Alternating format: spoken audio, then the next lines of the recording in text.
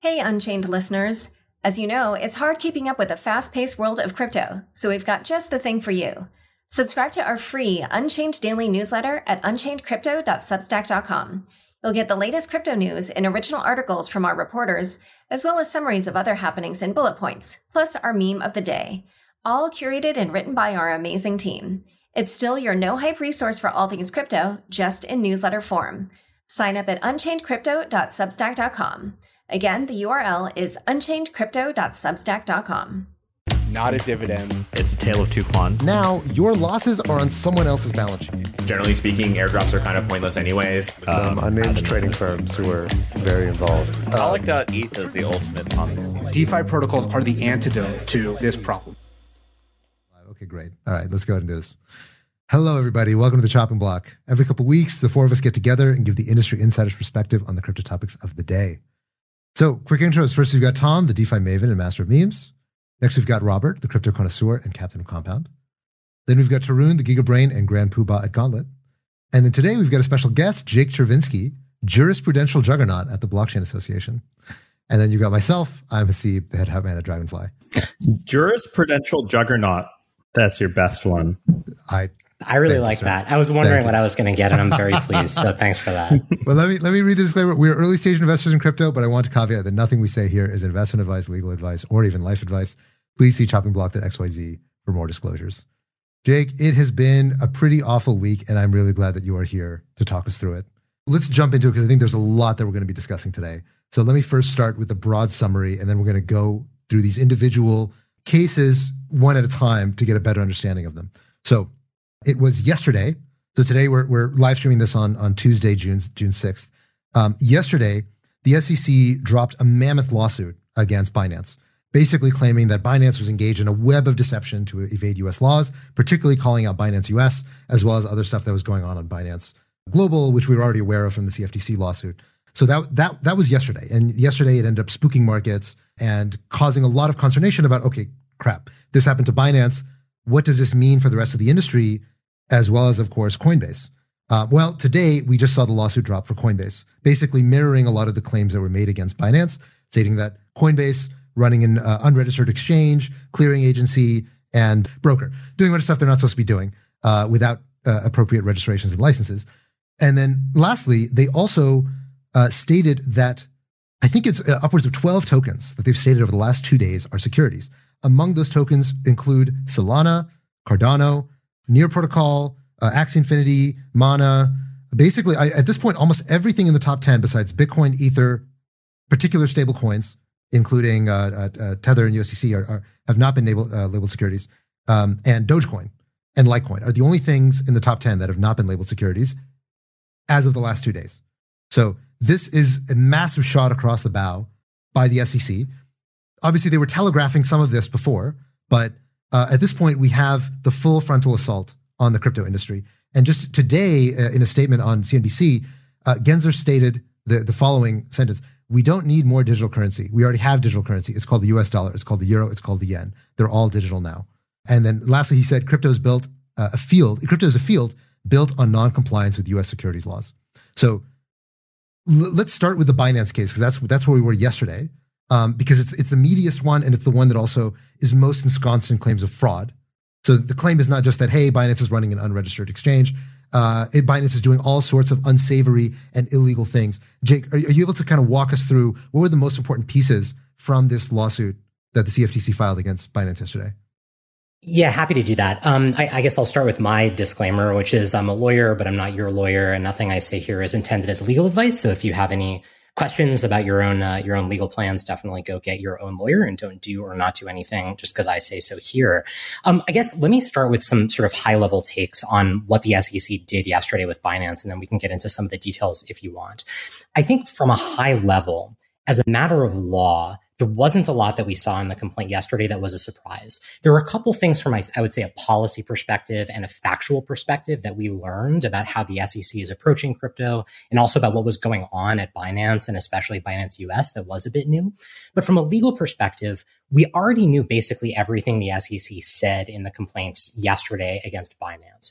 We knew that the SEC thinks that basically every single token in existence other than Bitcoin is a security, and they named yet another group of tokens in the complaint that they said are securities. We knew that they thought that staking programs, right, programs that offer some yield to users are securities. We saw that in a settlement the SEC entered with Kraken a couple of months ago. So we see that again in the Binance complaint. We see, I think somewhat oddly, that the SEC thinks that BUSD, a stablecoin, is also a security. We found that out when Paxos revealed that they had gotten a Wells notice with that allegation. And yet again, we see in this complaint against Binance that the SEC claims that BUSD is indeed a security. So we didn't really learn a whole lot new about the SEC's theories on the application of the securities laws to crypto that are relevant for the broader industry. I think the two things that we did learn that are quite new are, number one, the SEC, as a matter of policy, has decided that they're not playing around anymore, right? They are not trying to regulate this industry by enforcement, which is what they've seemed to be doing for the last, I would say, 4 or 5 years. They're trying to ban this industry by enforcement, right? They are not trying to leave any room for there to be a crypto exchange like Binance or like Coinbase that can offer services to US persons outside of trading Bitcoin and maybe trading Ether, although that's sort of up in the air as well. So I think that the gloves are off, so to speak, and the SEC has decided that they really are coming after the whole industry. A sad situation, but I think pretty clear. And the statements that Chair Gensler made on TV that you mentioned, I think, go to show that exact same thing. The second thing that we learned is really very specific to Binance. And frankly, it's reminiscent in some ways of the allegations that we heard against FTX. And I'll stop here for a moment just to say, these are allegations. They are not proven. They're just things that the SEC thinks are true, that they were willing to write down in a complaint to file in federal court. But always we should presume innocence, and Binance will certainly show up to have its day in court to contest those allegations. But we saw allegations in that complaint of things like Binance claiming that there was standards to prevent market manipulation on Binance US that actually did not exist. That was the nature of the fraud claim that was made. That they were potentially engaged in wash trading through a related market making firm that CZ was operating that sort of seems a little bit like Alameda. That the alleged distinction between Binance.com, the international entity, and Binance US, which was supposedly being run totally separately, was actually under CZ's control, much like we heard that FTX US was potentially being controlled in some way by Sam Bankman-Fried. And also that it's not totally clear where customers' assets are, which really is, I think, a pretty significant issue. So there's sort of a mix of these outlandish legal theories that the SEC has been advancing in the context of Binance with some potentially really serious stuff that I think is worth exploring further. So it feels to me like there's a lot of stuff in here that is old news. Right? We learned a lot of this from the CFTC lawsuit against Binance a while back. And so the SEC kind of retreading and giving some more evidence, some more testimony from individual officers at Binance that corroborate some of these things. The big things that were surprising to me, so one was just the amount of wash trading on Binance US. That was surprising to me. Binance US was posting like moderately good volumes, but not like, when you go in CoinMarketCap and you see the fake exchanges that, it's like, number 2 exchange is like MEXC and it says it does 3 billion in volume a day. And you're like, that's not true. Like, obviously not. Binance US was never posting those kinds of volumes. So I was like, okay, if you're going to wash trade, like, why not wash trade your way to like, unseat Coinbase? But I guess they were, I don't know, they were reasonable about it, which I guess is good. The other thing, I don't think anybody reasonably sized wash trading. I thought it was very reasonably sized. Not to bring back a 2021 meme. I feel like I was not surprised that CZ still, wielded all this control over Binance US. I feel like anybody who knows CZ or how he operates would not have been surprised by that. And the fact that all these executives kept leaving, I don't think anybody who really understood what was going on there had an idea that they were totally separated. Well, speaking of officers that kept leaving, I think when the CFTC complaint came out, they had screenshots or records of like CZ's or some internal Signal chat, and you were like, how did they get these? Because presumably they did not break Signal. And in this complaint, they say like 2 former CEOs of Binance or BAM Trading were cooperating. And so presumably like that was kind of how this whole thing came to light, or how a lot of those internal chats came to the SEC. Yeah, I'd want to see the timestamps because some of that stuff was clearly before they entered the US market. Because they were talking, because this is like the Tai Chi plan, which was basically this was leaked like in 2020, I think, through CNBC, which was Binance's plan to basically create Binance US as sort of this buffer state to prevent them from sort of distract and prevent the SEC and other US agencies from going after Binance directly, but instead, using it as a sort of corporate shield from any kind of US enforcement against the main Binance.com. Obviously, once that leaks, it looks really bad for you. We did solve the mystery of where Catherine Coley disappeared, right? I suppose so. Well, we don't know where. Yeah, we don't know where to. We do know who she was talking to. Yeah. Well, yeah. yes. Well, no, I think she's back. So it's like totally. It seems like she's I'm definitely. glad to hear that. Well, there were all these like theories, right, on the internet. People were just like, she disappeared. No one has seen her in months, type of thing. Well, it's good to know that this strategy of like hiring very respectable and government facing folks who are white and basically using them as puppets doesn't work. Like, it totally doesn't work. And in this case, I'm sure CZ regrets having put any of these people in charge of Binance US, because obviously they're the people who are feeding all this information to the SEC, and I'm sure they're probably cooperating with the DOJ as well in whatever investigation they're doing. I mean, a thing of speculation that I always think about is like, what do you think the interview process was for that job? Like, can you imagine the interviews for days afterwards? Gotta have had some very funny questions. Look, I can imagine. I feel bad for both of them, because I can imagine it looked like an amazing job, right? Binance, the dominant exchange in the world, is looking to go clean and launch something in the US.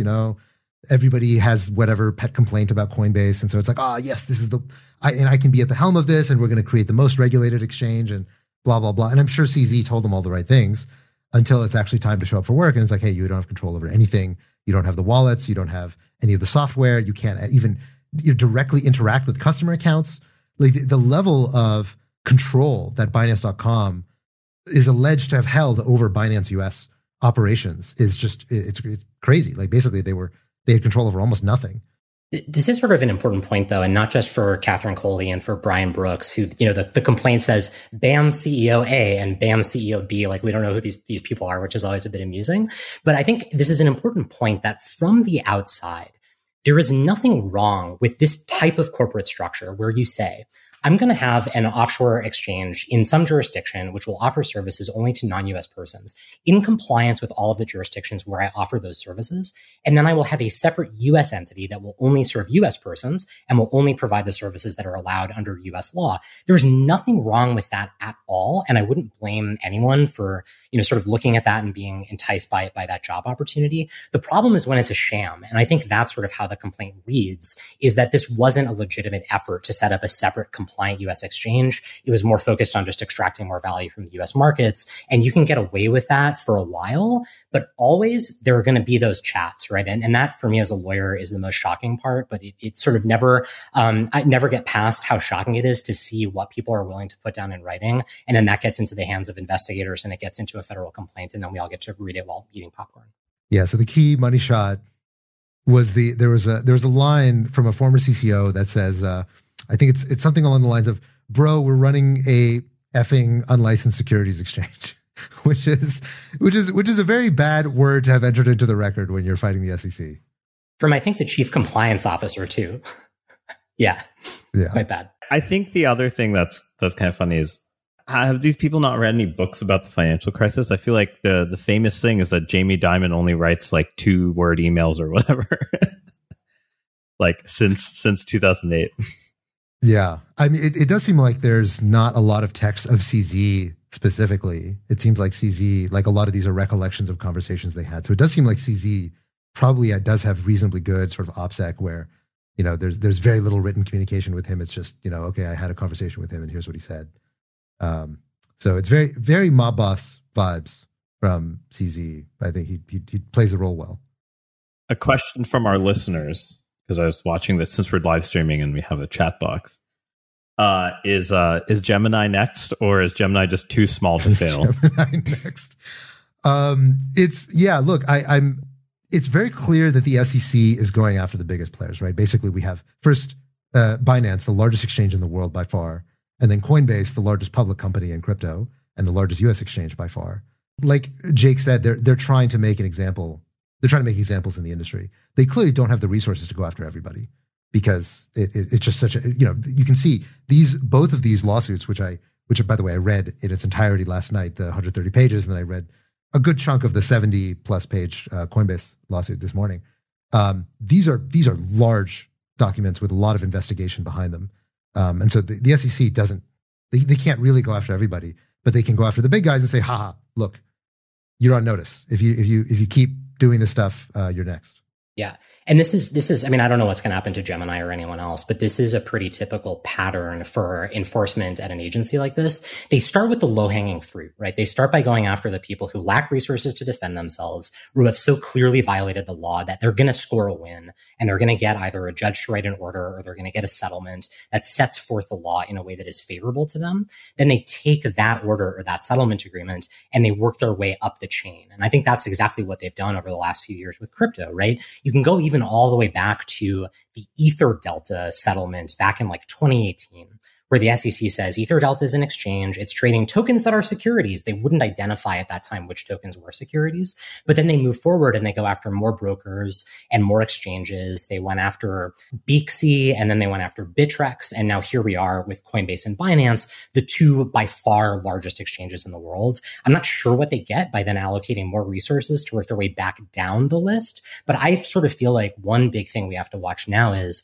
where does the SEC allocate resources next? These are going to be two very huge cases, and they are an agency with limited resources. So I think it's a big question, how much do they have left and who else would they go after next?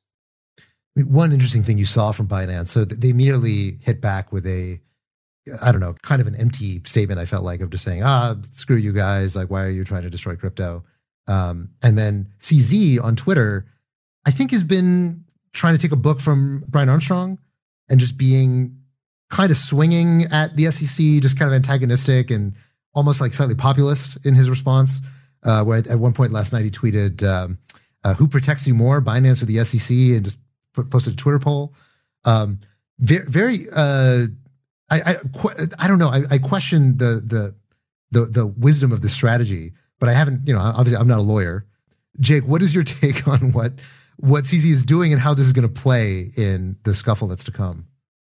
I confess that I'm not sure what his strategy is. I think it could be, like you said, trying to take some cues from Coinbase. I'm not sure it sort of comes across that way. I think Coinbase deserves an extraordinary amount of credit. I think they are in a position, and have been for quite a while, that is extremely unique. It's hard to imagine any other publicly listed American company in such an open and public battle with a regulator that asserts jurisdiction over them and not shying away from that fight, right? The fact that we knew any of this before the enforcement action was filed is pretty unique on its own, that Coinbase, had been so aggressive in seeking clarity from the SEC, submitting a petition for rulemaking, being, very public about the meetings that they had, publishing the Wells response that they filed, right? Making that video that Brian and Paul Graywall, their CLO, made, which I thought was pretty amazing, a 10-minute video, sort of throwing the gauntlet down to the SEC. We probably knew that this was coming by the time that video came out. And I think, honestly, that is them writing a brand new playbook for how to handle a situation like this. From what I'm seeing from Binance, it doesn't really strike me as similar so far. So I'm not really sure what the communication strategy is there. Yeah, the reality is that, unfortunately, Binance has very few allies in the U.S., right? So Binance U.S., as we can see, their volumes were inflated because it's wash trading, so they never really had the market share that they apparently were advertising that they had. And, beyond that, it hasn't been successful in the U.S. Obviously, the founder, CZ, is a Canadian-Chinese guy who lives in Abu Dhabi, as far as we know. And so there's I think, going to be very little sympathy for a similar type of a feeling of like, hey, you didn't give us the rules, you didn't blah, blah, blah.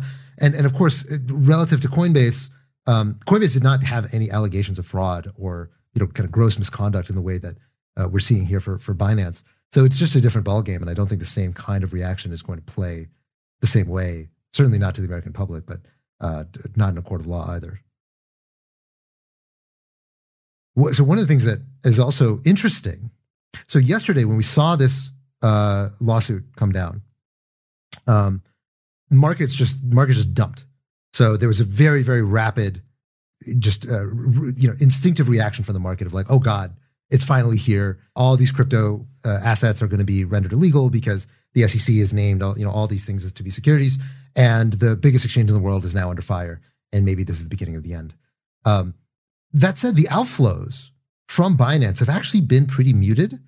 Over the last 24 hours, I think Nansen reported something around the order of $1.5 billion that flew out of Binance.com, and a smaller number that in the a few hundred million, I think, that came out of Binance US, which are relatively small fractions of the capital that's in there, which I think means right now, I don't know how to interpret that, but my assumption is that even insofar as Genzo is trying to paint this as, is Binance not FTX 2.0? And he's drawing all these insinuations like, oh, look, he also has this lack of separation between the market maker and the exchange. There's also, the commingling of assets. And there are all these things. There are all these things that people are trying to draw this line between FTX and Binance. I don't think the market is convinced by it. That seems to be what they're telling us. And the second thing, of course, that there's nowhere else to go, right? So, okay, yeah, Binance is guilty of securities violations and running an unregistered exchange and blah, blah, blah. But so is everybody, right? Where else? Where are you going to go that's not violating securities laws or is running an unlicensed exchange, whatever? So I don't know. What do you guys think about why it is that we're not seeing an exodus out of Binance compared to what it seems like the SEC wants us to think, which is that, hey, this thing is a ticking time bomb. Get your money out as fast as you can. Well, not to defend Binance as an exchange specifically, but these are allegations that I think will play out over years. This is not, I think, to the average user and as an existential risk to Binance, the exchange, whether it's Binance US or Binance.com International, that is a catalyst for removing their assets from the platform. FTX was truly an insolvent house of cards, black hole of fraud, where all the assets were gone.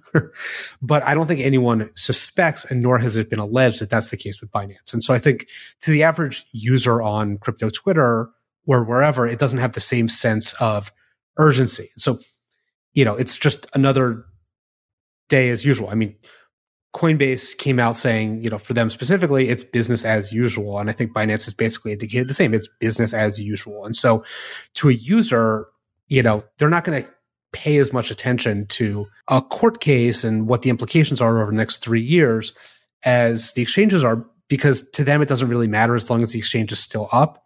It's okay. And I don't think, obviously, there have been some actions where the SEC has tried to get a temporary emergency order against Binance.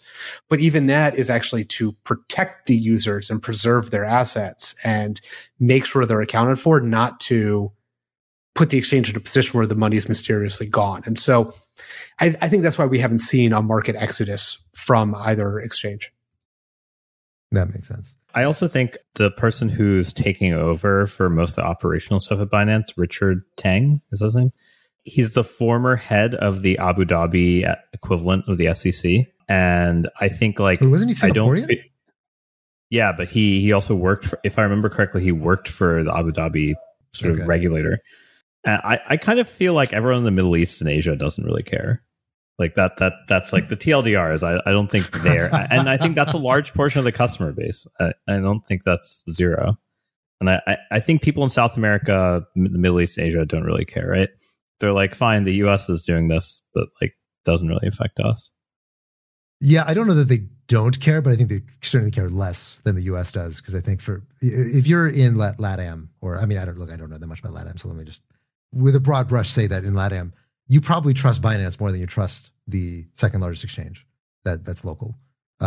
Because even insofar as Binance doesn't have perfect controls, or maybe there's some commingling, or there's some of this, some of that, they trust that Binance is a large, profitable institution that has a very strong track record of not being hacked, not defrauding people, not stealing money. Now, look, obviously they do some shady stuff as we're uncovering, but on balance, the average exchange that's going to pop up in Brazil or Argentina or something, there's a very good chance that they're likely to just be insolvent within a couple of years, which is something that I think right now, as you said, Robert, not many people are not really concerned that that's what's going to happen to Binance. They may be concerned that Binance is not following the laws and that they're not properly securing assets in a way that is befitting of a multi-billion-dollar institution.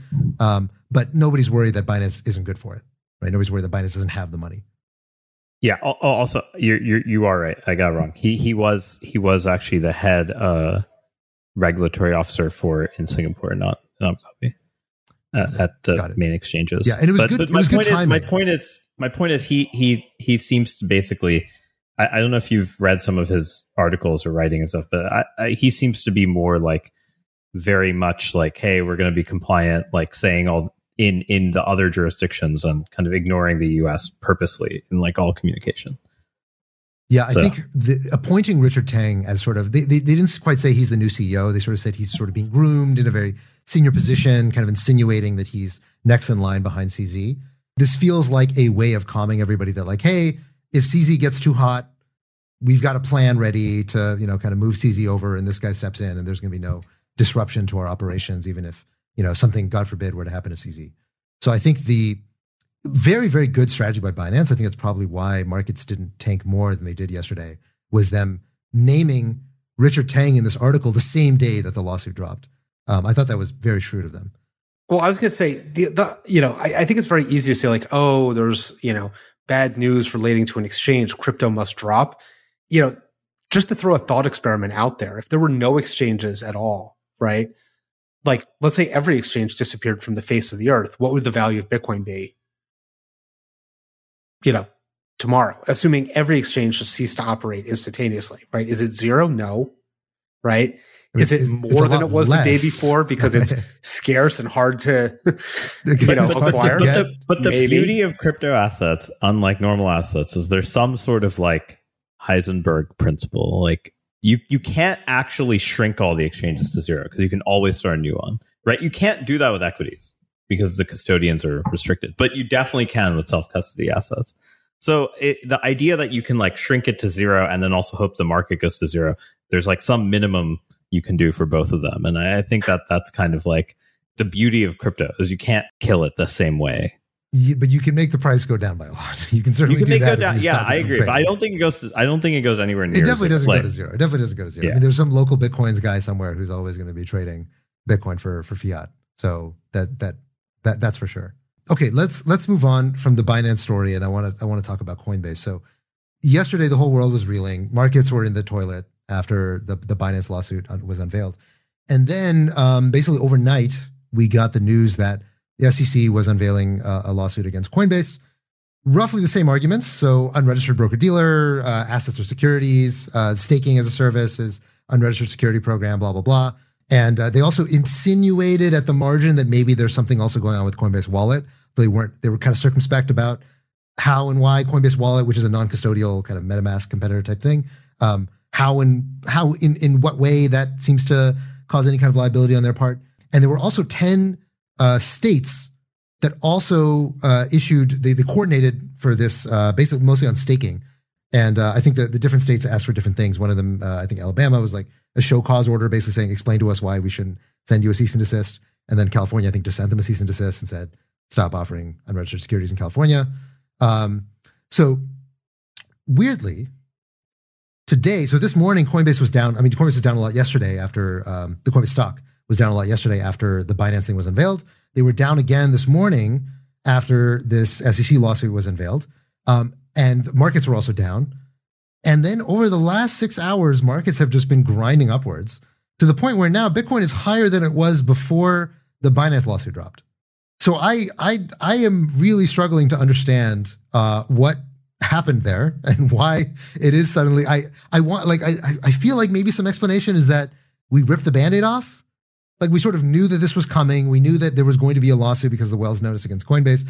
And now that we see it, it's kind of like, oh, okay, this isn't that bad, or this is like, there's nothing in here that surprised us. Yeah, okay, a bunch of these things were named as securities by the SEC, but Gensler's already said that he thinks everything in crypto is a security. So we just see, this is consistent with what he's been saying. And I guess everyone noticed that everyone else didn't run away. So maybe it's kind of like a emperor has no clothes thing. Sell the rumor, buy the news. Everyone was worried everyone's else would sell, and then when no one else sells, everyone's like, oh, okay, never mind. Here's my second contrarian take on this in a row. All right, go for it. The actions are so bold and likely so wrong in some cases, and it's going to be an accelerant and expedite the passage of legislation in the US that actually creates the long-term solution and creates rules for the industry, right? It's such a forcing action that's been taken this week to bring charges against both Binance and Coinbase, that it's more likely we get to the end state of actually having legislative definitions for this stuff, such as like we're seeing with the market structure bill. And I'm sure Jake knows way more about this than I do. But, these are the things that are going to actually bring the solution to bear. Yeah. If anything, I thought the Coinbase one was kind of boring. It was a lot of copy paste from Binance and Kraken and like other, it's like these arguments again, I think that the wallet thing was honestly the only interesting part. Also, the fact that after the Kraken settlement, Coinbase came out saying, hey, here's why our staking is different. And then, of course, they get wrapped up in this as well. I think the other bit that people have kind of been discussing, or this sort of question, is like, well, why did the SEC let Coinbase go public if they thought they were running an unregistered securities exchange, BD, et cetera? I think sort of the counter argument is, well, it's all about risk disclosures. Like anything can reasonably go public as long as there's appropriate reporting and disclosures. But a lot of these assets that they're describing were listed on Coinbase at the time it went public. So it's not like, later on they circumvented or had some sort of went rogue and added these assets that the SEC deems securities. That was the case at the time it went public. So it does seem a little silly in some ways. I totally agree with all of you. So I think, first of all, absolutely yes. This will accelerate legislation, and we can talk more about the legislation that's moving through the House right now. I think it's really exciting. And I do think the SEC has just lost so much credibility through this approach that it's just clear to people that this is not going to work. And we don't actually want to ban crypto in the United States, right? Just because Chair Gensler wants to does not mean that that is the prevailing view of most policymakers. And I do think the fact that they've decided to, like I said before, sort of throw down the gauntlet and say, we're not trying to regulate this industry, we're trying to kill this industry. I think that's going to really increase the impetus for legislation. I also do think that this is a bit of a nothing burger. I totally agree with Tom. I read the Binance complaint yesterday and I was like, hey, this is a little bit spicy. And then I read Coinbase today and I was like, okay, this is basically just the Binance complaint without any of the interesting things. It's just a pure regulatory violation.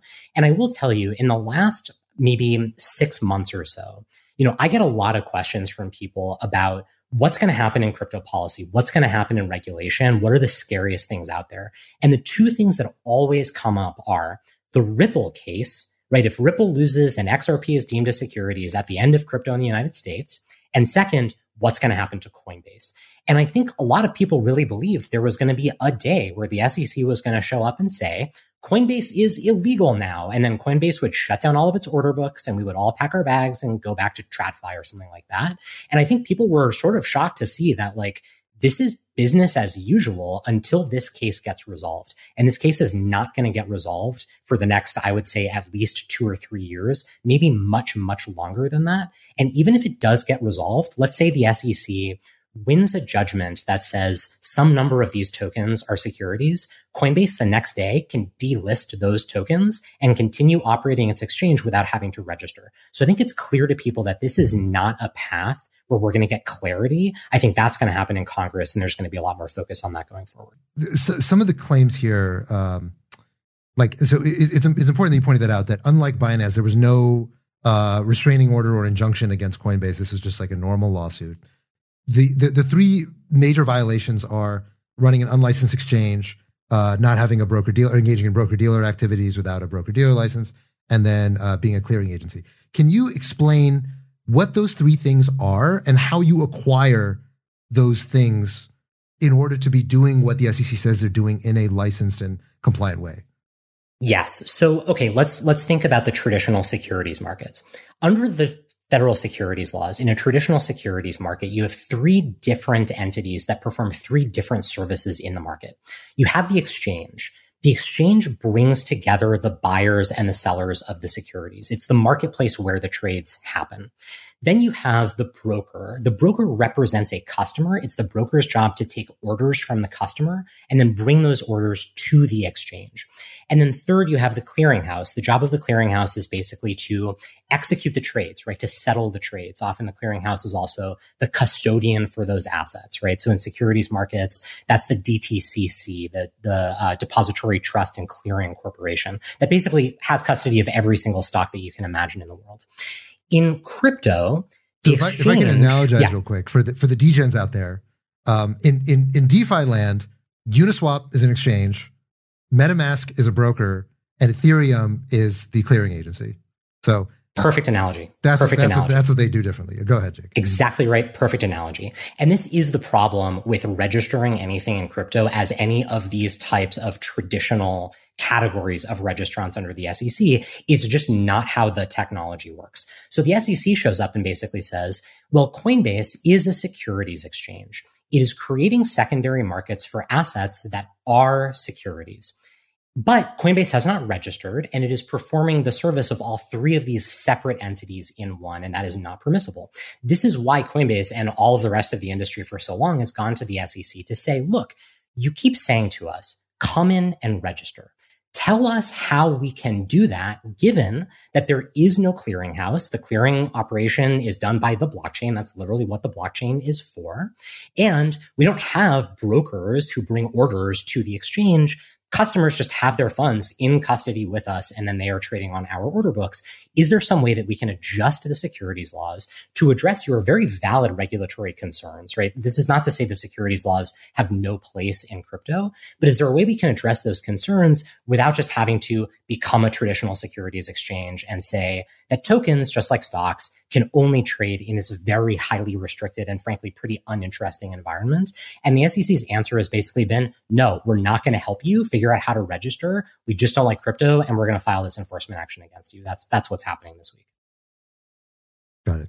So True, and I cut you off. You wanted to say something? Oh, no worries. Yeah, I just actually more had a question about the SEC's selection of particular assets. At least for Solana and Polygon, they actually went into some detail as to why, right? Like they had tweets from Solana and from Polygon that were like price related, and they had like spending certain funds on like things related to exchange listings and stuff like that. So they had like a bunch of detail, but for some of them they didn't give any. And then there were some very large market cap coins that definitely didn't make it on the list, whereas some smaller ones did. So I'm just kind of curious, like, what do you think I saw all the speculation that it was literally they just took a screenshot and whichever ones that showed up. That's what it looked like. It looks like they went on page one of CoinMarketCap and they were like, what can we get our hands on easily that is probably going to be easy to demonstrate that, you know, they're team tokens and it's secure. But they spent a lot of time on Solana and Polygon. Like it's very clear that Solana seems to have the highest risk in the sense of like they spent like 4 pages on it. I thought their argument against Solana was not super strong. Like most of the statements from the team are about technology. There were other ones where it's like, okay, the team is talking about the price, and you know, with Algorand, they put the Algorand put on like the 90 cents for people who did the ICO. No. It was like all this stuff. But my point is they had a lot of that, right? So I'm just kind of a lot of content. Yeah. So I'm not. Right. I don't know how to interpret that. I assume their selection trading volume. I think it's a function of trading volume, right? Like Solana just trades so much that they probably were like, look, what are the assets that do the most volume? If we really want to kneecap the industry and say like, look, you need to delist stuff, they want you to delist almost everything. So they're not going to go after some small ball. Oh, you listed this little random, you know. But like Polkadot, Avalanche, there are a lot of large caps that were sort of elided that are traded on Coinbase. So I'm like, I was just like, to me, that was sort of like, did they have good legal strategy, or was this actually department? Yeah. Yeah. It was like one of these things where I can't figure out like why so yeah, Jake, do you have any idea of like what the process was? I have literally no idea. It does not make any sense to me at all. I think I'm going to speculate wildly. It could just be they've had a lot of conversations with a lot of people in industry. Maybe there have been investigations. These are the people they didn't like, and they wanted to send a message to them. Like, I wouldn't put it past the enforcement division to be operating that way. I think that the challenge here is that it used to be, and it should be, that if an enforcement division at a regulatory agency wants to accuse someone of breaking the law, they actually accuse that person of breaking the law and bring an action against that person so they can come defend themselves, right? So like, who has the best information and the best understanding of whether Solana could have been, sold pursuant to an investment contract at some time? Solana Labs probably has that, but Solana Labs is not a party to the Coinbase action and cannot, as a matter of law, intervene in the case to defend itself.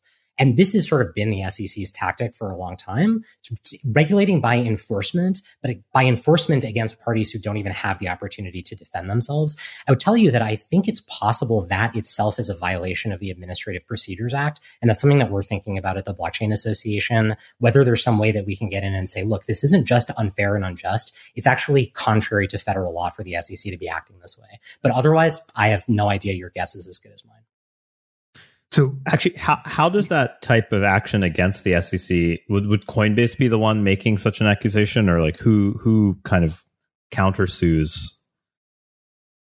Really good question. Don't want to give you or anyone else legal advice. Here's the best that I can say. Sorry. That. Yeah, I'm not trying to ask for. Yeah, sorry. no. But Tarun will give you math advice in exchange. So excellent. Yeah, no, I'm just kind of more curious what the process is if an agency does an action that is viewed as, not according to law. How does that get enforced in some ways?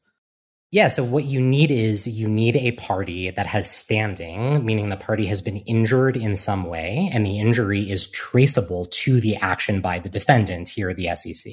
And then that party has to go to court and then file a claim under some federal law that it says that action that caused them injury has violated. And in this case, I think it's entirely reasonable to think, not legal advice, that maybe one of those projects that was involved in creating one of those tokens, or some other company that maybe sees some harm to their business or to their reputation, might be able to go to court and bring that type of action. This is actually something that a trade association is uniquely positioned to do, because we, the Blockchain Association, have something called associational standing. This is now me teaching a law school course, which means we can bring lawsuits on behalf of our members without them individually having to be involved. So for that reason, and for a bunch of others, this is something that we've been thinking about, because our view is we can't just be sitting ducks waiting for Chair Gensler to pick his next target and then hope that it goes okay. We need to be offensive, and we need to start bringing our own lawsuits on fact patterns we like, on issues we like, in courts where the law is the way that we believe it is. And that's different in different places in the country. So this is something that you should expect to see and hear about more from us as time goes on.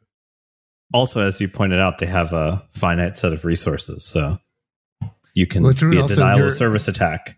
The fact that your Cardano bags went down, you might have standing to go and sue the SEC for making your Cardano go down. You mean value. My parents? So my parents' Cardano bags. Your parents' Cardano. Okay, sorry. Excuse me. Okay, so we got the Coinbase suit. It seems like markets are shrugging it off. One thing that's very interesting to me about all the tokens that they're going after, I remember it was I think last month that there was the Grayscale Filecoin trust that they wanted to launch, and the SEC told them, hey, no, we think Filecoin is security. And that caused a bunch of folks to start delisting or stop trading Filecoin. Now, basically, the industry's on notice that everything is a security.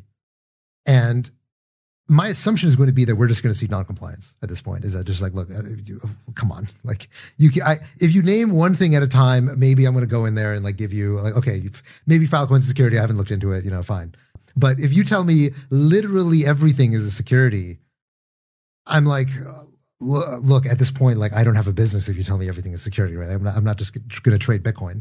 So it does feel like, in a way, the SEC is kind of shooting itself in the foot if they want compliance from the industry, because at this point, everybody's just going to take the Coinbase tack, which is, okay, prove it in a court of law. Like, I'm not going to delist this thing. If you tell me everything needs to get delisted, then that's like more than half my business is everything besides Bitcoin and Ether. So at that point, you're giving kind of the economic reality of the industry no choice but to basically embrace non-compliance because of the extent to which you're trying to blacklist everything that people want to trade. Spot on. I don't mean to talk so much, but I think you're totally right about that. I think one really interesting and maybe sad part of that story is what happened to Ripple and to XRP, right? So, and say, think and say whatever you want about XRP, but in December 2020, Ripple was targeted with an enforcement action. The action said XRP was and still is a security, and instantly every single exchange in the United States delisted XRP, right? This became very controversial. But then, and I think the reason they did that, right, was exactly what you said. It was the SEC has spoken. They are saying that for us to be in compliance, we cannot trade this asset. We are going to cooperate and voluntarily comply with that instruction from the SEC, even though it would have been better to find out about it, through some other way than in a federal complaint. We're gonna sort of play along with the SEC. That is not how the industry is viewing the SEC today, and hasn't been for a really long time. I think that started actually with the SEC's case against Ishan Wahi, who was the individual accused of insider trading at Coinbase. And in the Wahi case, the SEC identified 9 different tokens that it said were securities, and also said that they were trading on Coinbase, right? Essentially accusing Coinbase of exactly what they finally put in their enforcement action today. And nobody delisted those tokens, including Coinbase. I think maybe 3 of the 9 were delisted from Coinbase. And that was, I think, the moment that the industry sent the message to the SEC, we just don't take you seriously anymore. We don't think that we are going to get any credit from voluntarily delisting assets. And we understand that really what you want is for us to delist. For Coinbase, they have 240 assets. The SEC wants 239 of them, everything but Bitcoin delisted. And that's just not a way to have a functioning business in the United States. So I do think we're in this position, right? It's not just the SEC saying, we want to kill this industry. It's also the industry saying, look, if you're going to treat us that way, then we're going to act the same way toward you.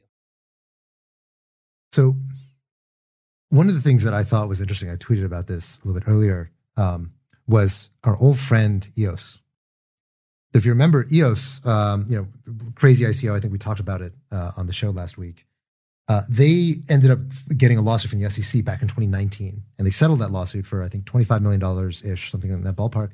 And as a result of that lawsuit, Block One, the issuer of EOS, did not register EOS as a security. EOS continued to trade.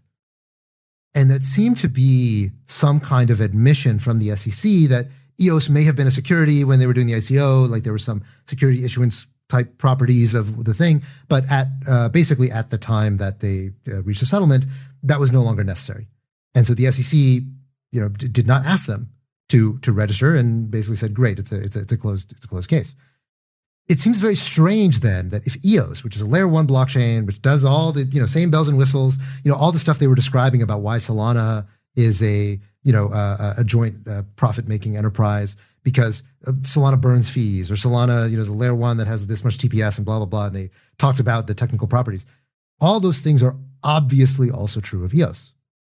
So if EOS is not a security, then on what basis are all of these other L1s securities? Solana, ADA, Near, Atom. Why are all of these securities when EOS is not? That seemed, I know that there's no, what about that guy? That's not a legal defense, I guess. Or is it? That's not a legal defense, right? You can't say well, that guy, you treated them differently. Okay, I'm getting a shaking of the head from what? Greg. Yeah. I love the idea of a court system where you do that, though. Where you can enable that? On a blockchain. But Aragon Court, that's where, baby. Aragon Court. That's where you can finally point at somebody else and say, what about that guy? And that's a robust legal defense. Well, okay. There is an opportunity to clarify all of this, right? Like you're basically saying, hey, in EOS, the initial sale of the token was an investment contract between the organization selling the tokens and the people buying the tokens from the organization. But the tokens then were not securities, right? This is obviously a big, conversation item in Ripple and in other, circumstances, but the potential answer is also sitting in front of us. And I don't want to keep on trying to get Jake to drive back to the market structure bill that's proposed, but there are solutions that are being discussed to actually answer these exact type of questions and to create clarity for everybody about how things work, how they should operate, and what the framework is to regulate them. And so, Jake, was there anything in the market structure bill that actually would have answered Haseeb's exact question? So yes, let me give you my quick EOS take, and then let's talk about the market structure bill. I think what's important about EOS is it was a different SEC that made that decision, right? That was Chair Clayton's SEC. And Chair Clayton's SEC, which we all complained about nonstop back then, was basically like, crypto, not on my watch. We're not going to do anything to help this market, but we're also not going to get blamed for doing anything crazy. And that's why I think in the EOS settlement, you saw them sort of split the baby, right? It was like, yeah, there was a securities violation here, but once the network was fully functional, we'll draw a line and we'll say the ERC20 token was a security, but we're going to let the people who are doing the work on that blockchain continue doing their work. We don't see any of that from Chair Gensler's SEC, right? Because his take is not on my watch. His take is, on my watch, I will destroy everything in this industry. And that's why you see something like, honestly, if I was Filecoin, I would be most upset about this, because they, if you remember, did a SAFT and they did it exactly right? Unlike many other projects, they did the SAFT and then they said, we are literally not releasing this token until our work is totally done. Whereas so many other people did the SAFT and 5 minutes later, with no functioning network whatsoever, distributed the token. And I think, if you're Filecoin, you're looking at how everyone else has been treated and then getting Filecoin listed in these complaints, and you're pretty upset. So that's my point there. The market structure bill is super important for the following reason. It solves all of these problems, okay? Now, the bill is very early. It came out on Friday. I still have not had a chance to read through the whole thing. It's probably going to take a long time to weave its way through Congress. I think it's going to take a long time to get into its final form. But the idea is to come up with a registration and compliance regime that actually works for crypto, right? The one thing that the SEC has refused to do all along.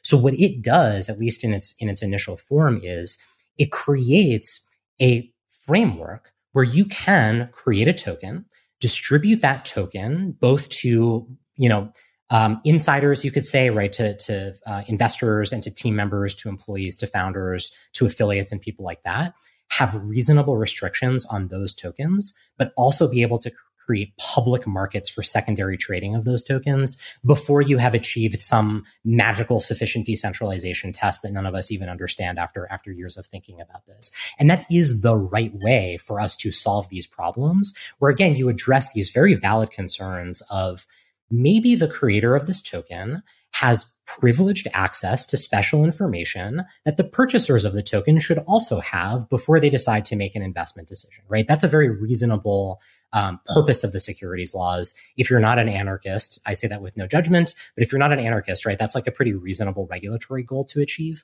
Or for these, secondary markets, right, the bill sets forth a registration framework for someone like Coinbase that says, look, we're going to address these very real concerns about market integrity. We don't want you, Coinbase, operating an affiliated market maker where you are watch trading on your exchange and you're not doing any market surveillance to make sure there's not other types of manipulation happening on the platform that you are, providing to US persons.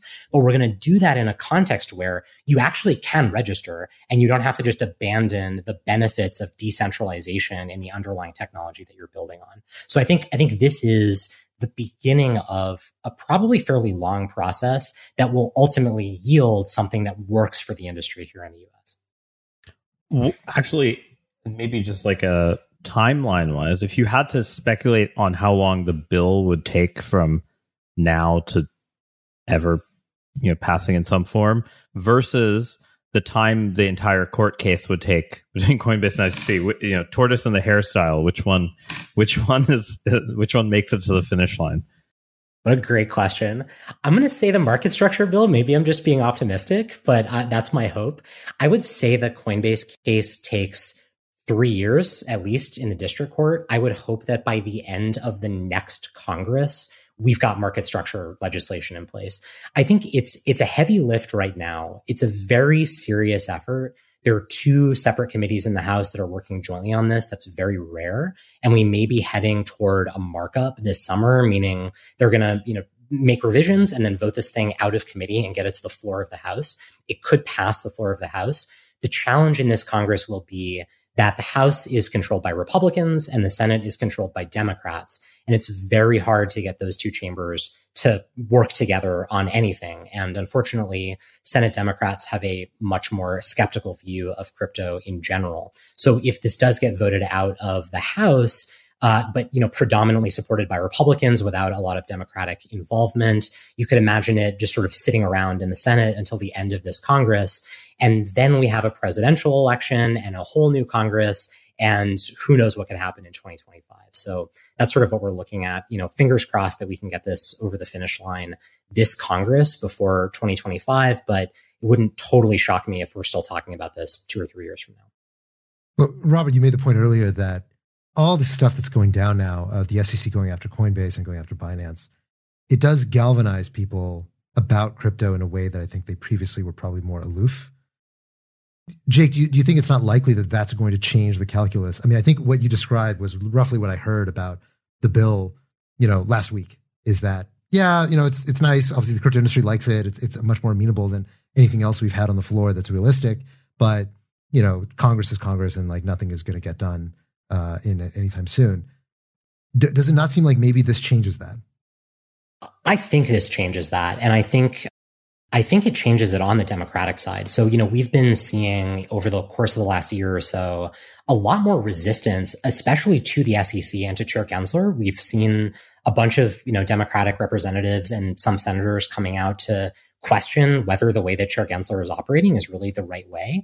Representative Richie Torres is one example. He's on the House Financial Services Committee. He's taking a leading role in pushing this forward. He's been, very, I would say, outspoken in challenging Chair Gensler, even though Chair Gensler was appointed by a president of his own party. And I think that shows that it's not just the industry that's unhappy with the SEC and everyone else loves what they're doing. There's a lot of skepticism about the SEC driving innovation out of the country, especially when you look at Europe and you see Europe moving forward with comprehensive regulation. No American likes to look at Europe and say, they're doing this better than us and we're going to lose out to them. So I think there are a bunch of reasons why this is going to get very serious very fast. I do hate to appeal to Twitter, but one thing that was very clear for anybody who's on Twitter was that no matter what Twitter account you were looking at, this was incredibly unpopular by the SEC. And almost all of the energy was rallying behind Binance yesterday and then Coinbase today, as feeling that this is just an unjust way to treat a company that everyone recognizes is doing something genuinely new and difficult in an environment that's hard to know what you're supposed to be doing when there's so little clarity afforded to companies in the US. Well, it's because it's very clear that they're not trying to bring them within a regulatory perimeter. They're trying to murder them outside of the perimeter. And, to anyone, who's observing this, that doesn't seem like the correct approach. Yeah. Okay. So let's zoom out. So I think we've built a pretty good understanding of what the facts are in front of us. What happens now? So we're in this new world. The SEC has thrown down the gauntlet. Binance is on notice. Coinbase is on notice. Obviously, Binance has this whole process playing out that will happen in the courts. Coinbase is going to take years. What does this change?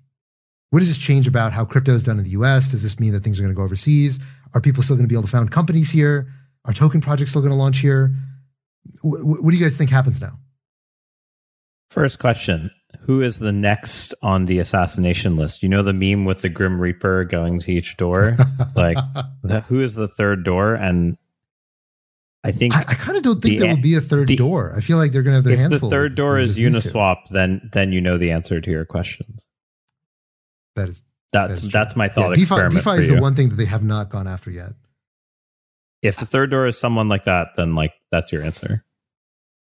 That would surprise me. They are going after DeFi. They're just not doing it in enforcement. They're doing it in rulemaking, which is a whole other conversation. But they basically have this proposal that's pending. They issued it last February. They just reopened it maybe 2 months ago, that expands the definition of an exchange under the federal securities laws to capture basically everything under the sun. And that would certainly capture DeFi. And I feel like that's how the SEC is trying to go after DeFi. I don't think that there's a third coming from the SEC. If there's anything else, I would say it's the third case against Binance. And we didn't talk about this too much, but the CFTC started this. There was a lot of content in the CFTC complaint against Binance about terrorist financing and sanctions violations. That stuff doesn't just disappear because we stopped talking about it for a few weeks. And I think, the SEC complaint may just be leading to something more serious and maybe criminal. So I don't know anything that you guys don't know. I'm totally speculating here, but I think if we're going to have another big news day where we talk about a federal court filing, that would be sort of what I'm looking for. The joy of this podcast is it's all about speculating in some sense. 100%. We are the speculative podcast. In the spirit of not giving legal advice, which we also don't do on this podcast, if you were talking to an entrepreneur who's starting at the foot of the mountain today and thinking about what they want to do, what would you tell them about what they can and can't do in America? I would tell them that I need an engagement letter that has my fee schedule set forth. That's right.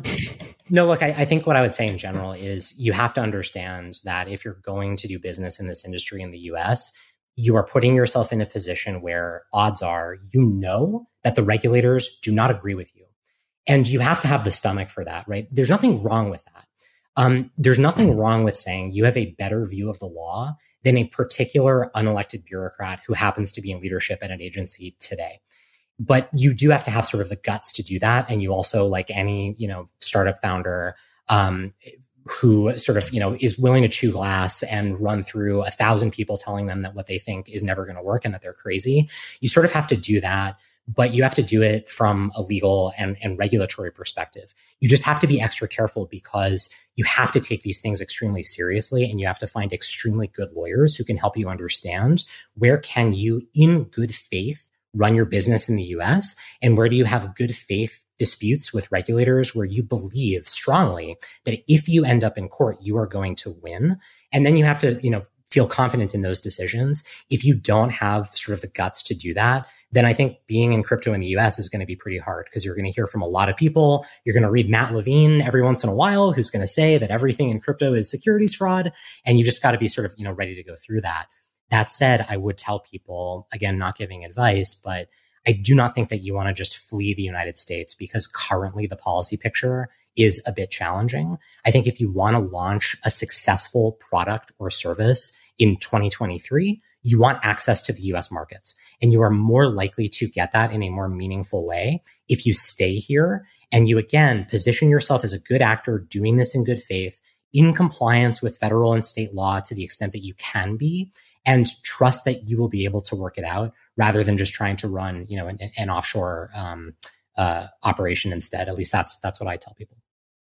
But that's what Coinbase was, right? Like Coinbase, from the perspective of an outsider, is doing everything in as much good faith as possible. They were building in this industry, 4 administrations ago, where all of this was nascent and, it's evolved into this system we have today, starting from almost nothing. And they consistently, tried to operate with the best of intentions towards their users, towards, government, towards, the system as a whole. And unfortunately, they're on the losing end of regulators saying that their business can't exist anymore if, the court were to side with them. And that's, a good actor being targeted. Binance, for what it's worth, I don't think is as good of an actor. We go back to who delisted Ripple.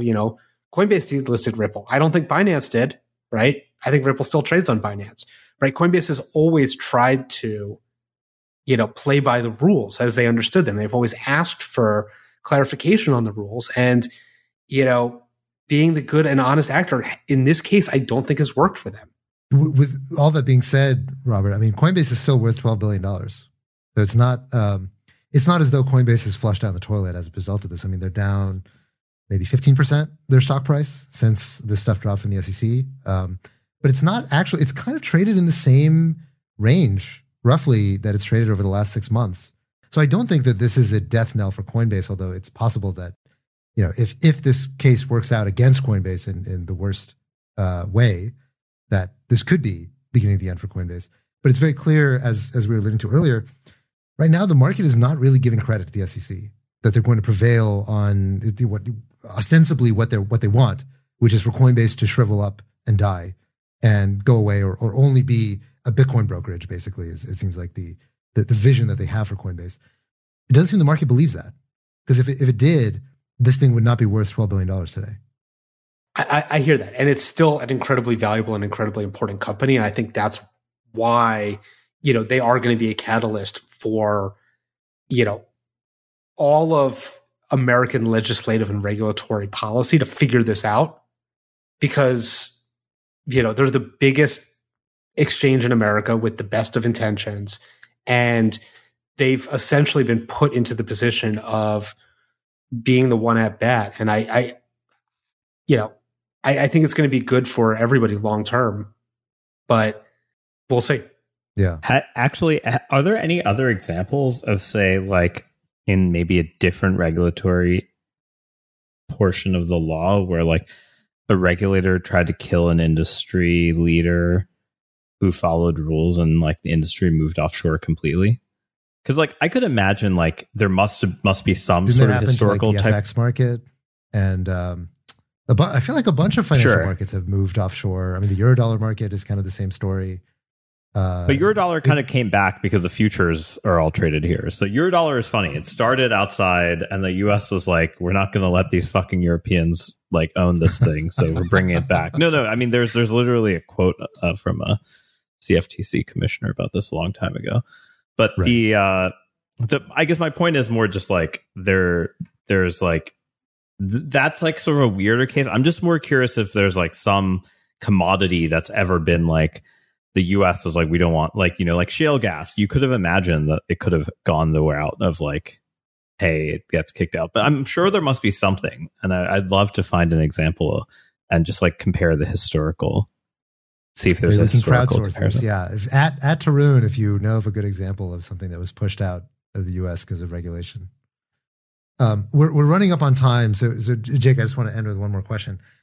One of the things that I think a lot of people are banking on is that, so right now, as you mentioned, there's basically 2 years left in this administration. Very likely there's going to be an election. We don't know right now. It's a toss-up, roughly 50-50 if it's going to be Democrat, Republican. There's been a lot of discussion about Chair Gensler's term. I don't totally understand how completely it works because commissioners, my understanding is that commissioners have 6-year terms at the SEC. Chair Gensler has said that, or it's been leaked, I don't know exactly, that he wants to go for Treasury, Secretary of the Treasury, as opposed to chair of the SEC. How does it work? Does he continue at the SEC even if there's a new administration? Does he roll off? Does he become a commissioner instead of the chairman? How does it work in a new presidency? So you're right that there's I think it's a 5-year term, but then they can extend it after the 5 years up to maybe another 12 or 18 months. So I think, the maximum is something like 6 or 6.5 years. He took his position in 2021. I think that means technically he could be with us past 2026. That said, often when there is a presidential transition, even if President Biden is reelected, there's always a transition before the next term begins, where the cabinet positions and then also usually leadership of the agencies gets revisited.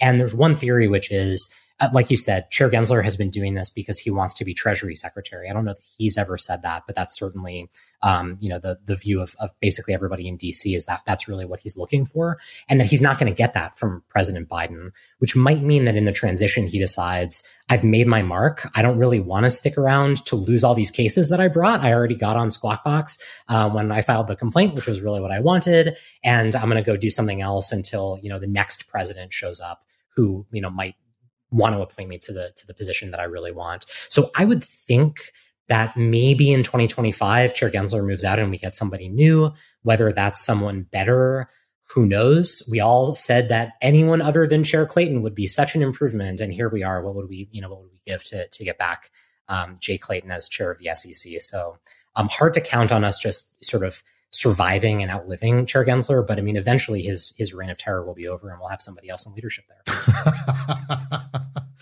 Okay. That was not exactly the most reassuring. Yeah, that was a relatively small consolation, but whatever. I'll take anything I can get right now. All right, I got to find me some sugar-free Red Bull because I need something to get me through. Yeah, we'll see. We'll see if we can get that sponsorship lined up. But for now, I think we have to sign off. Thanks, everybody, and we'll be back next week. Thanks for everything. Thanks, everyone. Through all this, Jake. Thanks for coming on, Jake. Thank you.